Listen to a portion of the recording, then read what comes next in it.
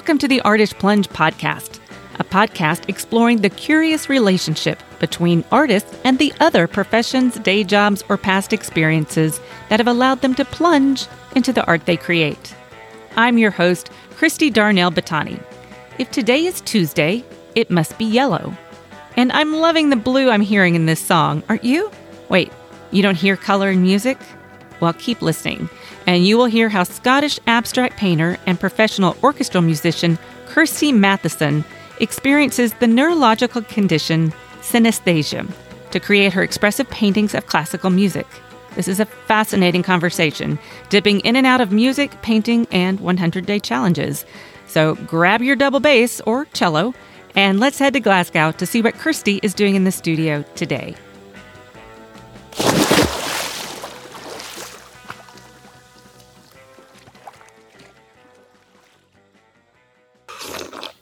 Oh, was that the sound? Yep. Do it again.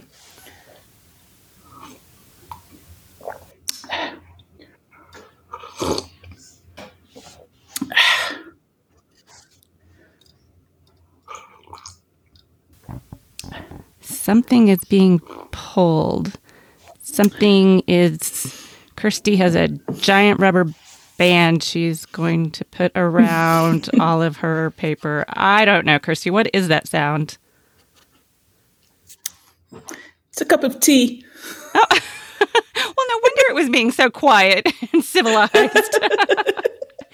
And what role does a cup of tea play in your art practice, Kirsty? Well, I just had the thought when I had 2 glorious hours in the studio today, and I got there, and quite an important thing is to put the kettle on, and it's not just because I'm British, but just have a cup of tea, kind of take stock of things. And often when I'm, down that cul-de-sac where it's a dead end and I don't know what I'm doing, I'm just like, okay, cup of tea and sit around and take stock. So I thought it's quite actually an important part of my process.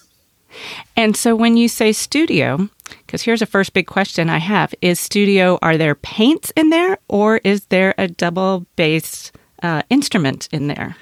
Oh no, there's definitely not an instrument in there. Everything I do with music-wise is through my headphones with recordings.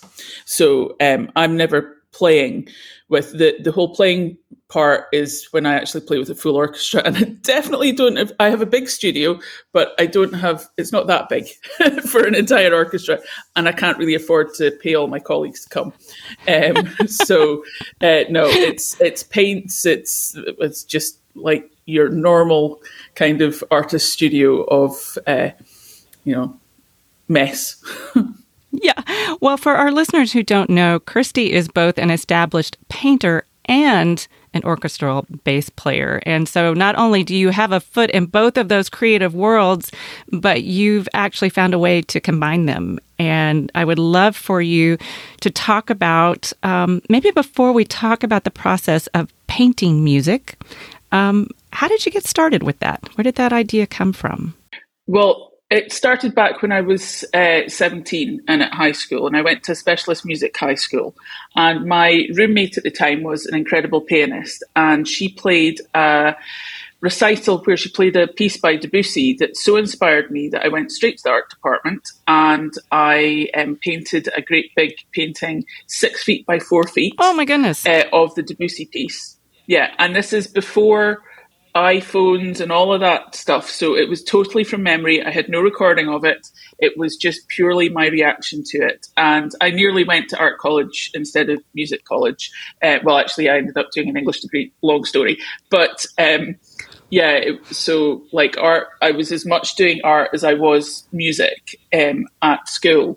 And so it just kind of made sense at the time, and the inspiration just took a hold of me. And then when in 2021 I decided to do a 100-day project, I thought, I wonder if it's actually possible to paint music. And so I crazily thought, I'll do 100 different pieces of music in 100 days. Oh my goodness. Which sounds fine, except my husband was like, if we'd ended up with 100 paintings, what would have happened? So you're in high school. Now, when I was in high school, and if I got a great creative idea, I might have drawn a cartoon. A 6-foot painting was not something I would have instantly gone to. What do you think? What do you think drove you to do that? Yes, it's not the normal thing to go and paint a 6-foot by 4-foot oil painting. But Right. the specialist music high school that I went to had an amazing art department. My art teacher was this old battle axe called Mrs. Mack, and she actually had, there's a lot of artists went through her tuition, and I mean, even still, most of what I think of in composition terms and just everything to do with art, she's still in the back of my head. She was quite incredible. And actually, some of her former students who are big, important artists now, one of them, I heard Justin Mortimer doing a podcast, and all he could do was talk about Mrs. Mack instead of going to the Slade or going to all these fancy art education establishments he's been at. All he can talk about is still Mrs. Mack. She was that influential. So I think I raised eyebrows when people came in on Monday morning and found this massive painting, but at the same time, it was kind of normal, and it was a boarding school that I was at, so I had time to do that. Yeah. Oh, that's so interesting. It's funny you say that about Mrs. Mack. I have Sylvia that's in my head and will never be gone from there. Yep. But maybe even before we get into some of the visual art creating, so back in school at that time, were you playing double bass then? Yeah. So I was a specialist musician. In fact, there were people in the music department didn't realize that I was an artist, and there were people in the art department didn't really know that I was a specialist musician. So I quite liked that kind of juggling between the two and having, kind of different facets to my identity. Yeah. Well, what do you think drew you to that instrument? That that's a long story. I didn't want to play it. I was playing the cello, and the only reason I was playing the cello is because my cello teacher came when I was 7 and played for my class at school, and he said the word pizzicato, and I thought, oh, that's cool. I want to do that word. Nothing to do with the cello or music, just that word is what stuck for me. And there was little kind of tests and stuff, and he wheedled down the people to 2, and it was me and this other boy. And I loved my cello. I was like about 3 books ahead of where I should have been, and etc. But my cello teacher said, I want you to try bass. And I was like, no, I don't want to try bass. And he was like, look, it was October, and he said, try bass, and if you hate it that much, you can go back to cello after Christmas. So I was like, okay. And I tried it, and basically it was the right instrument for me, and I forgot what a cello was very quickly, and I've never stopped playing since. So that's why. Well, for those of us who are sort of music novices, there's obviously a size difference. What's the difference between a double bass and a cello? Well, yeah, there is the size difference, which is considerable. In fact, it's considerable in that when I first played a bass, I looked down at the bridge and thought, oh my goodness, my cello bridge would fit underneath this bridge, which it would. And I was like, how am I going to play this great big thing with massive, great big strings? But on top of that, the difference is that a cello is tuned in fifths, a double bass is tuned in fourths. Double bass is not so much of a solo instrument, much more about orchestral playing, and also, different groups, bands and jazz and, all sorts of that kind of stuff. So, yeah. Most listeners may be like me and wonder, when you hear reference a bass, they think of a bass guitar. Are those two instruments similar at all? Yeah, a bass guitar has got exactly the same strings as a double bass. It's just it's played at a different angle. So a lot of classical bass players or like jazz bass players, upright bass players, they play electric bass too, but I don't, because I've never had an electric bass teacher, and I just never got into it. So I'd rather leave it to the guys that can do it really well. Yeah, well, actually, it's interesting you just said guys, because I know while there have been some recognizable female bass guitarists, apart from maybe Esperanza Spalding in the U.S., I don't see many women's names associated with double bass. Yeah. Yeah. Yep. So what's that like to be in a predominantly male-dominated field? Yeah, well, it's something, I mean, I would say we're used to it because that's what we have, well, certainly in my generation, that's just what we've been living with. But I mean, in the US, there are 2 female principals of established big orchestras. One's in Indianapolis, Ruffin, and there's Kristen Bruya is in Minnesota. But outside of that, there are very few female bass players in major symphony orchestras in the US, and certainly they're the only 2 principals. In the UK, we have a very similar situation, and there seems to be quite a lot at college level, but it's making that step into the job, and certainly, I mean, it's a very, very tough profession. Preparing for an audition takes a lot of time, and if you then have children and those kind of commitments, then it affects you. And I think there's all those kind of issues, as well as there's just prejudice. And I've heard comments my entire career. I mean, not just directed at me, but just in general. And, it's getting better, but it's got a long way to go. Yeah. Yeah. Well, actually, that's a nice segue. So you were talking about, so you finished A-levels and you finished school. What was your plan and maybe what actually happened? Well, I didn't have a plan. I was kind of stumped because I didn't know whether to go to music college, to art college, to do an English degree, or actually to go to drama college. Nice narrowing it down there, yeah. I know. I had a drama teacher, and my drama coach actually called me up and said, I think you should go to drama college. I was like, don't add something to my plate. So I thought the one thing that I could do that wouldn't close off any of those options would be to do an English degree. So I went to Edinburgh University and I did an English degree. And then at the end of that time, I found I freelanced in Scotland, and I did lots of like youth orchestra and youth courses. I went to Aspen Music Festival, and actually when I went to Aspen, I met my teacher there, and he offered me a full scholarship to do my master's in Cincinnati, and I went to America. And I stayed there for 12 years. So I studied there and I worked there too. Oh, really? Yeah.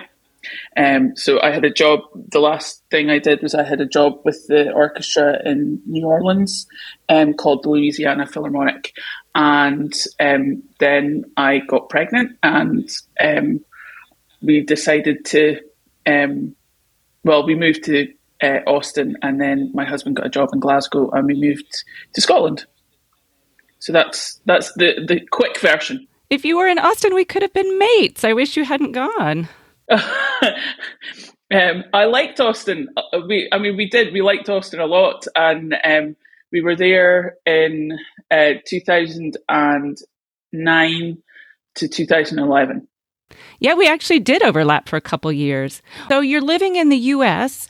and you're working regularly, performing in the music world. Is visual art part of your life at that time? Well, it's always been kind of there and about, but I think probably the one time it was more significantly there was when I lived in New Orleans, because that city is just, you can't help but be affected by it.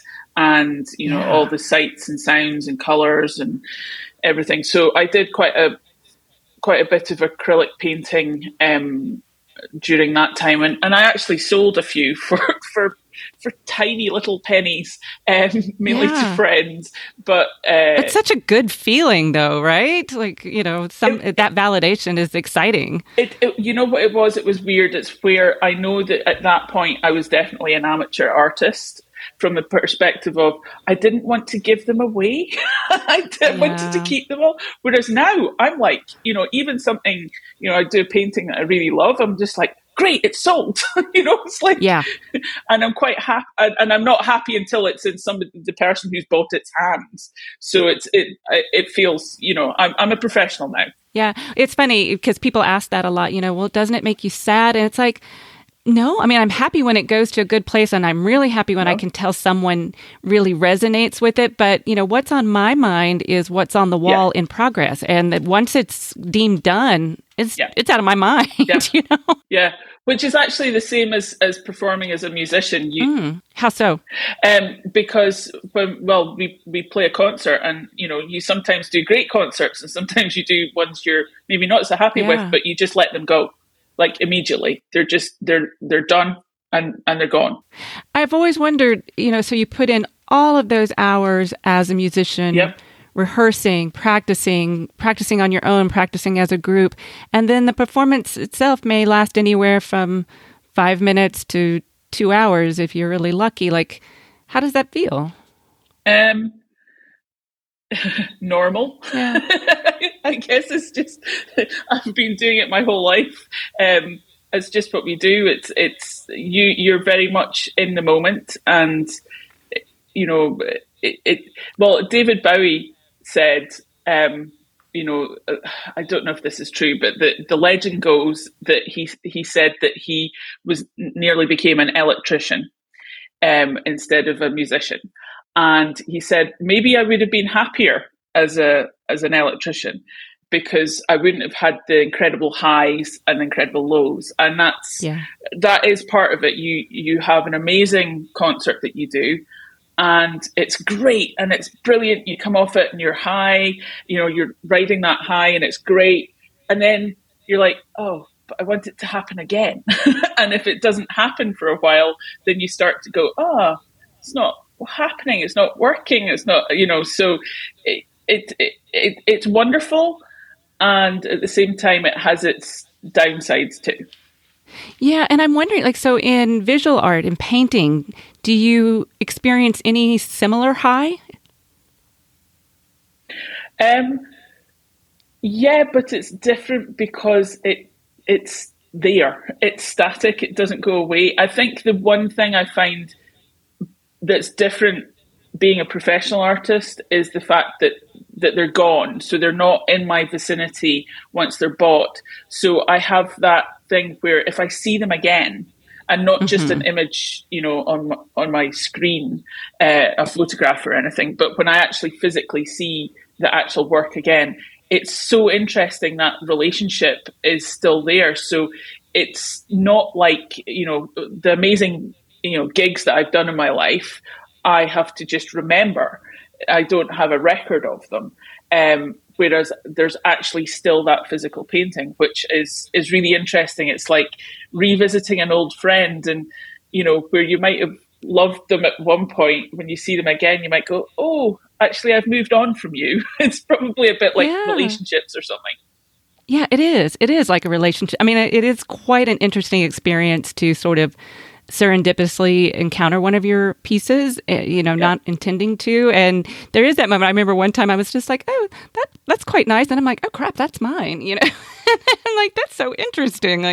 Well, I'm curious. So when you were painting, so you're still in the States, what was the subject matter? Was it abstract, or what was your work like then? Yeah, it was abstract. And also in New Orleans, it was painting the houses. And things that were around, and I do sketches, and if I had the opportunity, I would go to life drawing. I can't go to life drawing in Glasgow at the moment because my sons are not old enough yet to just be left on their own, and I'm too cheap to pay for a sitter for me just to go to life drawing. But I definitely see that life drawing's like the artist's gym. And that's where we go to work out. And I'm not wishing that my children grow up too fast, but I'm looking forward at the same time to actually the time when I can be like, bye boys, I'm going to life drawing.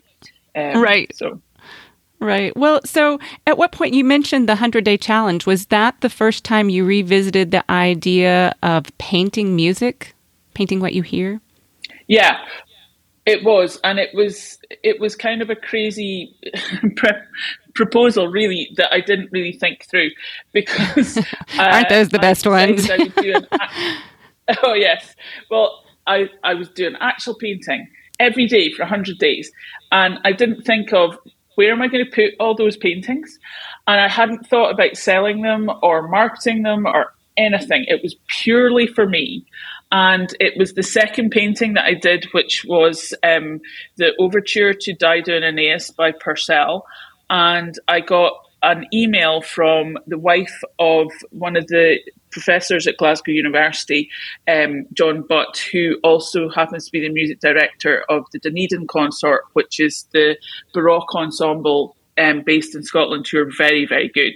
And she wanted to buy it. And she was asking how much it was. So I did a dance around the kitchen going, oh my goodness, I can't believe she wants to buy, oh my goodness, what is going on? And I thought, oh, I haven't even contemplated or thought about prices or anything like that. So I came up with a price and it sold, and I started getting a following on Twitter and Instagram, and it was nuts. People started fighting over them, to where I would post them at 8 o'clock in the evening, and a lot of them would sell within a minute. That's and I would have, amazing. Yeah, I would have to actually use the timestamp on my phone to determine who had asked for it first, and I would have to disappoint people, which I hated doing. You know, someone says they want to buy your painting, you want to say, yes, that's wonderful. Right. But if you have to keep going, oh, I'm sorry, it's already sold, it's not very, not quite. It took the buzz off the selling part of it. Yeah. But yeah, it was nuts. And I was interviewed on Radio Scotland twice, halfway through and then at the end of it. And I also was interviewed for BBC Radio 3 by Tom Service once I'd done all of them. And yeah, it was insane. They all sold by number 100, all had sold. And for the 100 one, I actually put a silly price on it, because I thought I'd quite like to keep this one. You know, it'd be nice to have it as a memento and whatever. And it sold. And in fact, there were 3 people trying to buy it. So this isn't sort of in the weeds, but on the actual selling component, did you have an online website, or so you would post them on Instagram? Someone says, I want it. How did it actually work? How did you have them either? Right. How did you get the painting to them, and how did the money get to you? Yeah, so I posted them. I tried to post them at the same time on Twitter and Instagram, and actually Facebook as well, but mainly Instagram and Twitter. And it was basically whoever contacted me first, which was insane, because I had to check my email, my messages on Twitter, and my messages on Instagram. And it was like pretty nuts, actually. Because I didn't expect it to happen, so I didn't have the best system. But somebody would say, so whoever, and I was very clear, it was first come, first served. And some people managed to get more than one. And as it was getting later through the project, I thought it was unfair if somebody was getting more than one when there were all these other people wanting them. So I made the thing of like, it's first come, first served, but if you've already got one, I will give preference to somebody who hasn't got one. That's nice. And did it that way. And basically, I would just get their email, and I would email them an invoice, and they would pay me. And I had a couple that I did via PayPal, but mainly it was bank transfer. Mm-hmm. And I would, I'd have to, obviously they were made that day, so I would then have to do an isolation coat and varnish them. And I also processed them all for print, so I would take them to my print guy to get photographed. Smart. And then I would just send them to them, and it all fortunately worked out great, and everyone got their paintings. And there was only one hiccup where one of them got damaged, but it was insured and tracked. So, and fortunately, the bit that got damaged was a bit that didn't actually wasn't of the actual painting. It was the side of it, and so it was fine. But we got compensation and stuff. But yeah, that was my experience.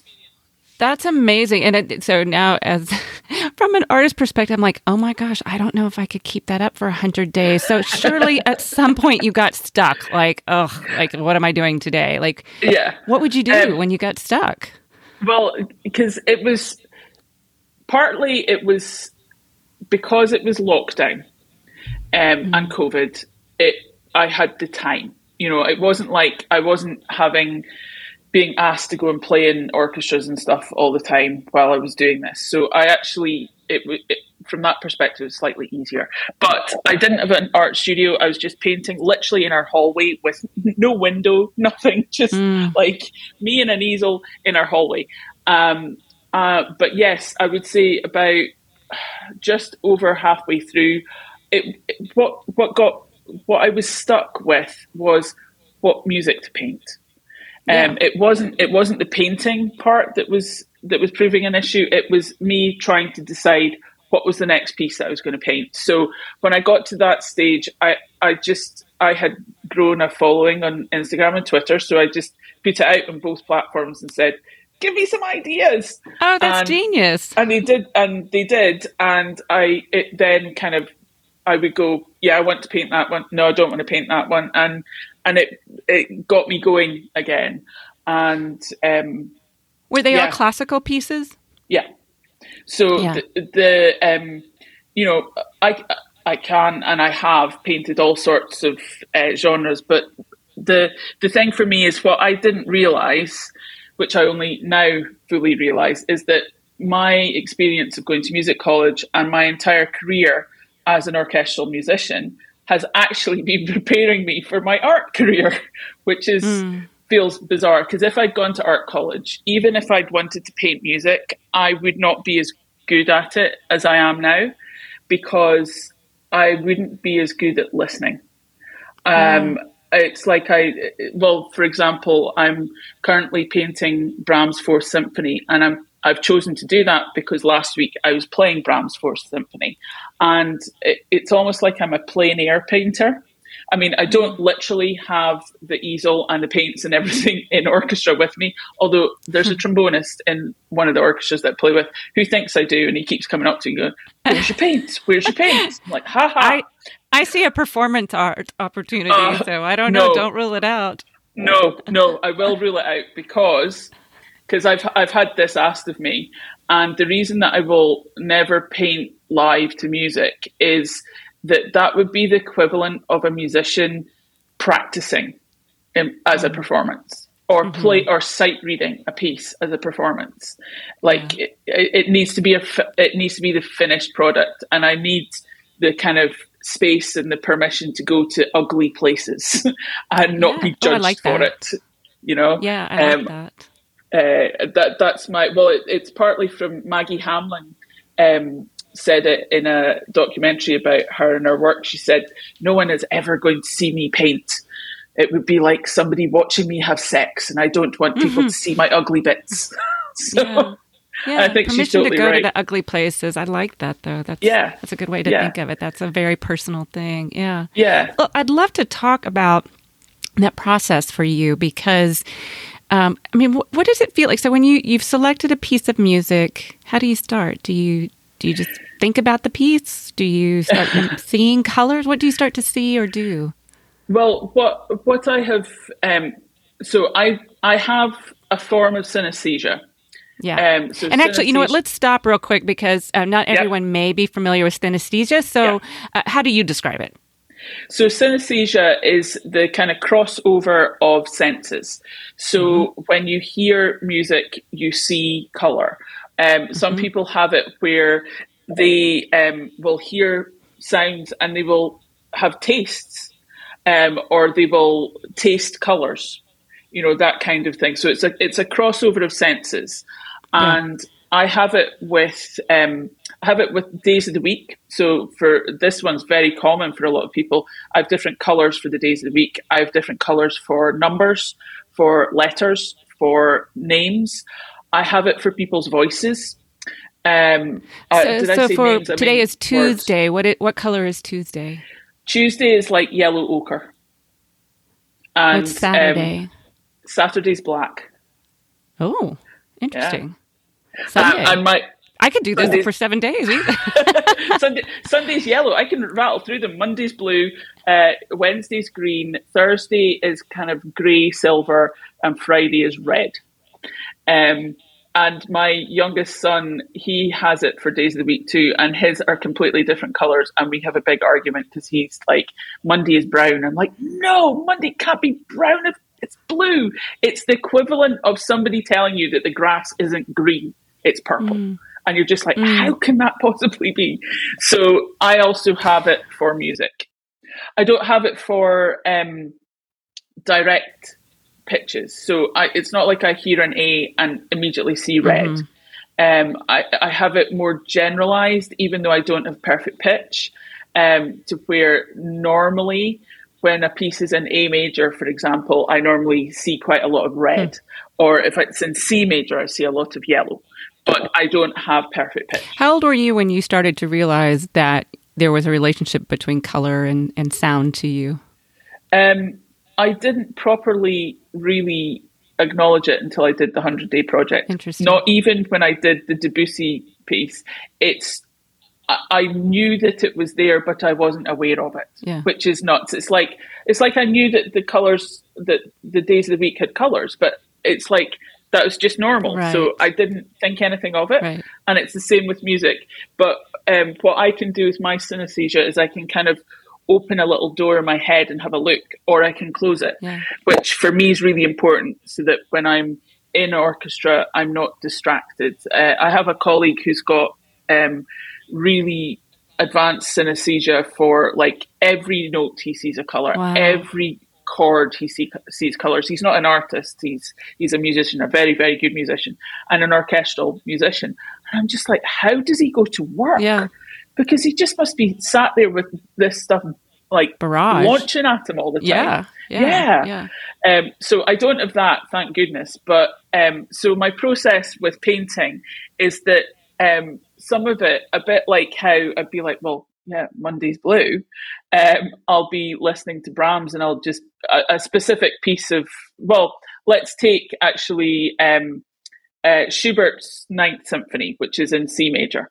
For me, there's loads of that piece that has got like yellow all the way through it, and it just has. And so I know that I'm going in to paint it knowing that yellow is going to be predominantly there. But the interesting thing about, for me, painting music is that when I actually have the headphones on and I'm physically putting the paint on the canvas, it changes in that I will think, I think that this will be yellow, but it's only going to be confirmed when I actually put it down while I'm listening. While you're listening, So occasionally it doesn't work. Occasionally the music, and it's almost like the music's got its own personality, and it'll turn around to me and go, no, don't you dare put pink in this. There's no pink in me.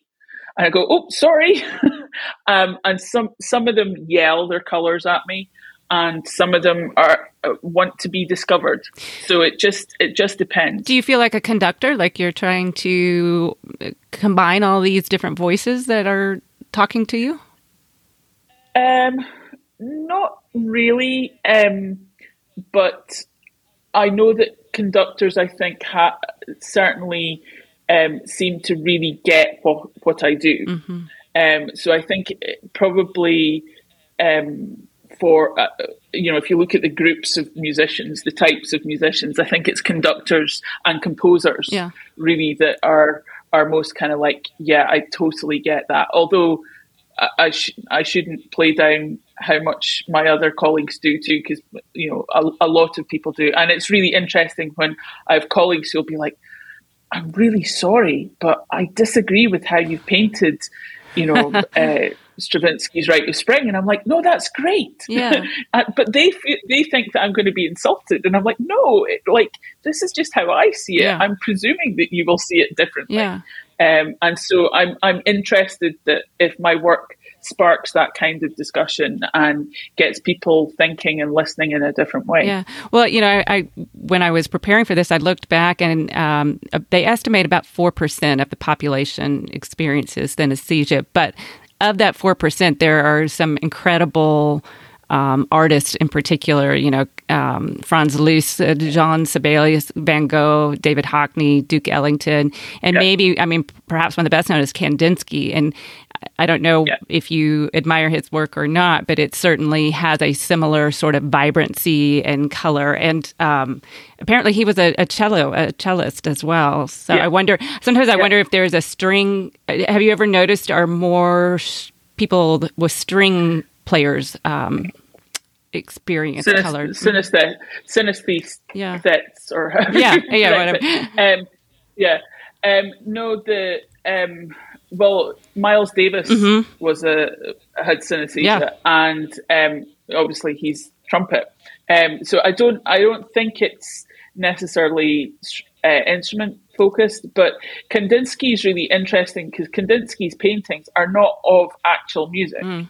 They are like, composition number 2 or whatever. So I think he was probably listening and thinking how the music was affecting him, visually, but he's not actually doing what I'm doing. He's not trying to, because as far as I see my work, it's like I'm a still life painter.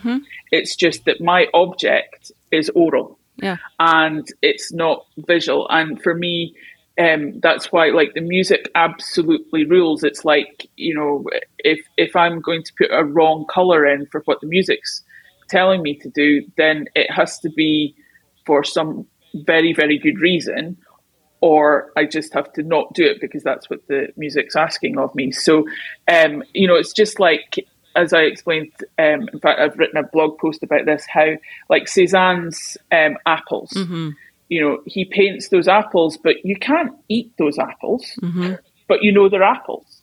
You can't. So if you see a painting of mine that's of Beethoven's Third Symphony, you can't hear Beethoven's Third Symphony from that, but it is of Beethoven's Third Symphony, just like those apples are paintings of apples. Yeah.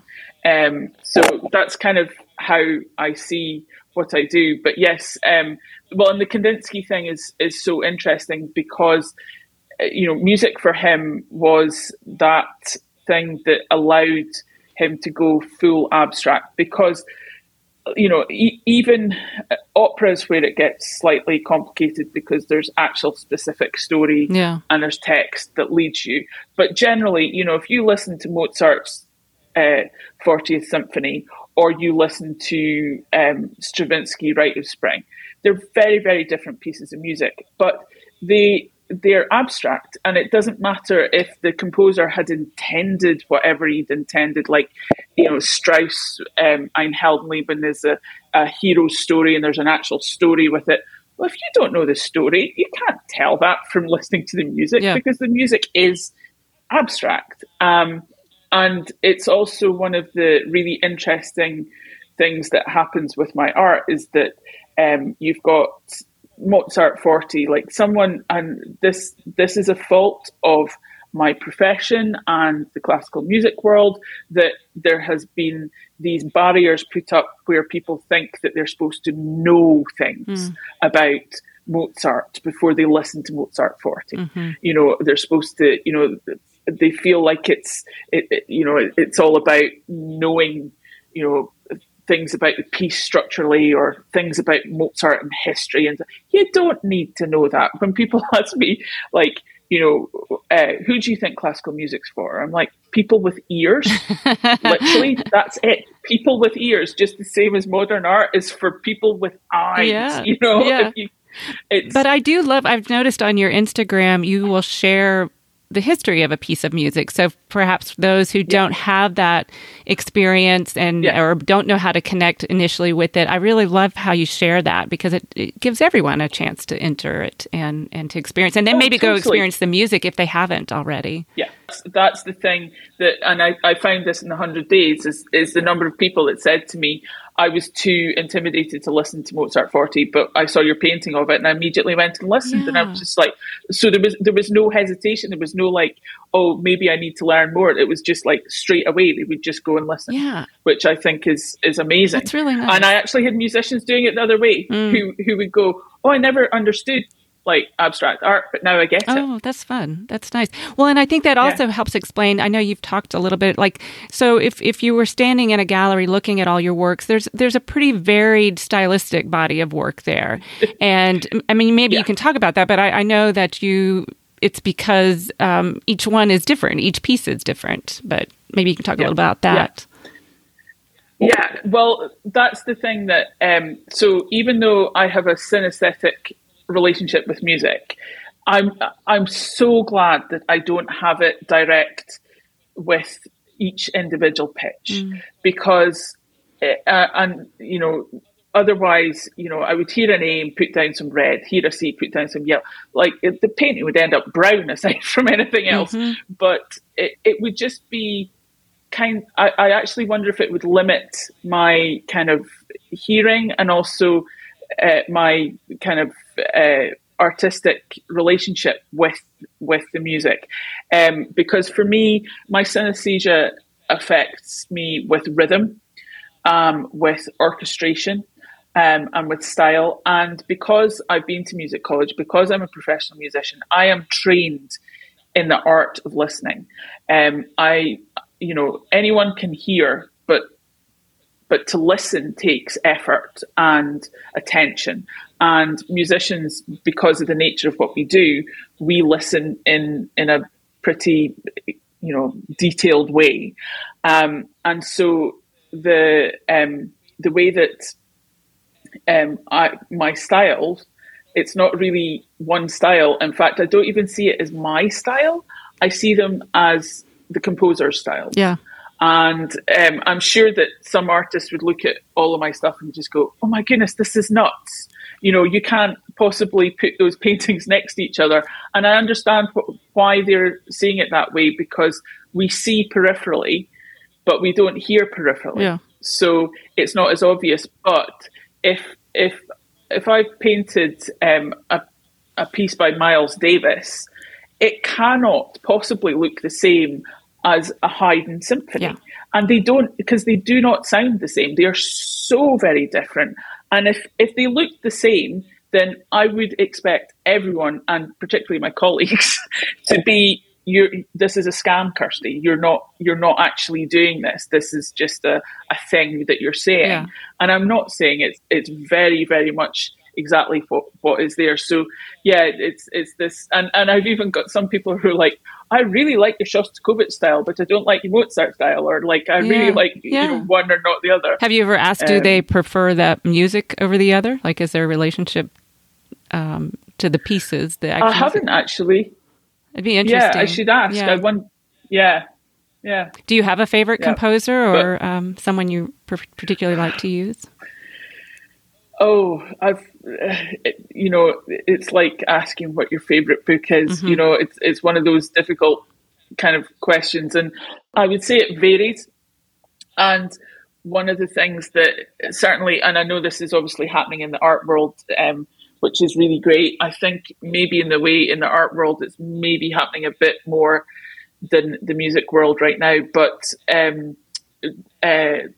the female composers, I was aghast doing the 100-day project when I realised I had done one by the time I got to halfway.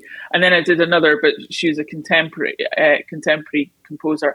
And I realised there's all these female composers that I don't actually know very well at all. Yeah. I'm actually currently working on a commission for of songs by Fanny Hensel, who was Felix Mendelssohn's sister. Yeah. So there are great big gaps in my knowledge, even though because orchestras haven't been playing them, and don't play them, and they're not on excerpt lists. They're not things that we studied at college, and it's really appalling. My eldest son, when he was 7, in the back of the car, I had the radio on, and his little voice said, "Mummy, are there no women composers?" Yeah. And I was like, wow, he knows this at 7. It took me till my early 20s to even realize that. Right. Which is just appalling how much the canon has done that to us in music, and obviously it has also done it in art. So I'm hoping to be more proactive in discovering more compositions by women and people of ethnic minorities. Yeah, I did a piece pretty recently based on Alma Mahler, and that was an interesting. For me, I use as a starting point these old, outdated printed materials usually, and I can completely relate to how you talk about a piece that starts from a manual that was for a typewriter is very different than using a piece that was part of Alma's manuscript, and so they each, if that is where you're starting and you want to honor that in some way, you build off that first rather than imposing my style on it, is sort of the way I look at it. But that's really interesting. Well, I'm curious. I know you have worked on a couple things, like you've been asked to do some CD covers. Are there other ways that you've been able to overlap your music and art? Well, things are kind of percolating at the moment. They're stewing. But yes, I have currently to date, I've done 3 CD covers. I've got another one in the pipeline. That's fun. Do the musicians give you carte blanche, or do they start to say, no, I want it to be like this? No, I was given carte blanche. I did 2 for the Dunedin Ensemble. And so they gave me the first edits of their music, of their recording. So they love the fact that it's of their actual recording. So I don't listen to somebody else, I listen to them, and that's what's on the front of the cover. And I've one that I did for Shona Aitken, and Shona, actually, she's a incredible violinist, and she's a jazz violinist. She actually has synesthesia. She has direct synesthesia, and she's fascinated by synesthesia. So she has deliberate colours, and that was actually felt a bit intimidating, because I was like, yikes, I'm doing her CD cover of her music that's so personal to her, and she has synesthesia. I hope I get something that fits. And it was great, because actually what I came up with, she said, completely fitted what she had been thinking and feeling, and she was really happy with it. So that's so interesting. Yeah. And probably a big relief too. Commissions always have that sort of a relief at the end, but if it's in a situation where you're hoping they see what you see, that's interesting. That's fun. Well, and you're just becoming a regular on the BBC. I mean, I know you were on just a couple of weeks ago to talk about the movie Tar, starring Cate Blanchett, which, by the way, we'll put a link in that. That's a fun episode to listen to, but you're getting quite good at your radio, and how fun to say, I'm on the BBC. Yeah. Well, it was, they asked me, because obviously I'm a musician, to just, because it's this big deal of Cate Blanchett and the whole, actually just having talked about female composers, female conductors. Yeah. It was actually, that I wish there was a female conductor that had Tar's kind of career, but not yet. Right. We're still far off parity. So. Right. Yep. Well, what's on the horizon? Is there anything else you can tell us about in either world? Like, actually, if people want to hear your music, what's the best place to send them to? I wish it was my music, as in me playing. Well, if they're in Scotland, I play with all the professional orchestras in Scotland, and as I'm a freelancer, it basically, I get called up and asked, will you come in this week, that week, whatever. Sometimes it's last minute, sometimes it's planned in advance. Like, for instance, this week I'm doing a completely crazy piece with the BBC, the BBC Scottish Symphony Orchestra, where it's a piece by an Israeli composer called Stefan Prinz. And I have to play my double bass with a soda can between the first two strings. And it's completely crazy. And there's all these different effects and different ways of playing our instruments. And yeah, it's not a normal week at work this week. Yeah. Whereas next week, actually with the same orchestra, I'm playing Mahler's Ninth Symphony, which will be just glorious. But yeah, it just various things. I also teach every weekend at the conservatoire here. So I have 15 students as well. So I kind of have 3 jobs. And as my mother says, I have 4 because I'm also a mum. But of course, yeah, that's what's kind of going on music-wise.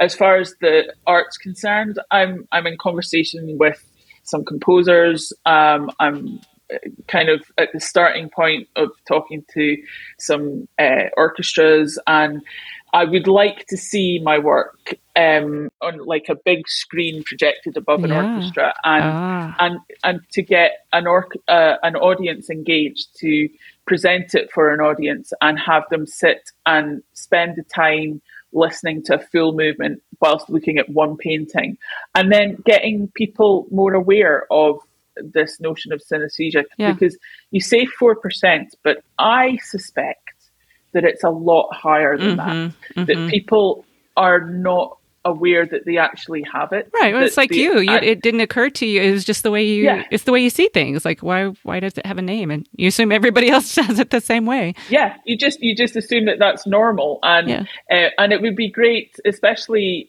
classical music concerts, the orchestral concerts, the audience are all sat there, all looking in the same direction, not really talking to each other. Whereas if you go to a band gig, they're all talking to each other because they're all fans of the band and they're all like, oh, this and this and this. Yeah. And I would love it to have some audiences that would actually talk to each other and engage and be like, hey, do you see that? What do you see in there? And also to just encourage people to, the one thing about orchestral music that's different from, I love rock music and all sorts of different things. And I've played with, Belle and Sebastian, and I've done lots of great stuff. I've done, I've played, those kind of gigs too, and they're fun. But the difference with orchestral music is, especially in our modern day age, is that it's a time where you have to switch off, where you have to daydream, where you have to be taken on a ride by this music. And I think it's something that we should value more, because I think we could all use a bit more daydreaming time. Yeah. Oh, I love that. Thank you. That's honestly very inspiring just to think about. So thank you so much for taking time out of your busy schedule. This is very fun. I can't wait to see. I can visualize some of the things you were talking about, and I would love to be at a performance where your artwork was projected in the back. That would be fabulous. So we'll put links to all the different places. Actually, what's your favorite place to send folks to see your visual work? My visual work would be, Instagram, and also just my website, which is just kirstymatheson.com. So yeah. Excellent. I don't have, I have a lot of things on there that are all available as prints, so it gives you an idea of my work in general. But and then as I've got things available, I'll put them up. Fabulous. Well, thank you again, and gosh, good luck, and I can't wait to keep following where this all goes. Thank you so much, Christy. Okay, take care.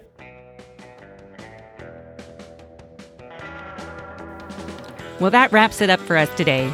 You can find Kirsty online at kirstymatheson.com or on Instagram at Kirsty_Matheson_art.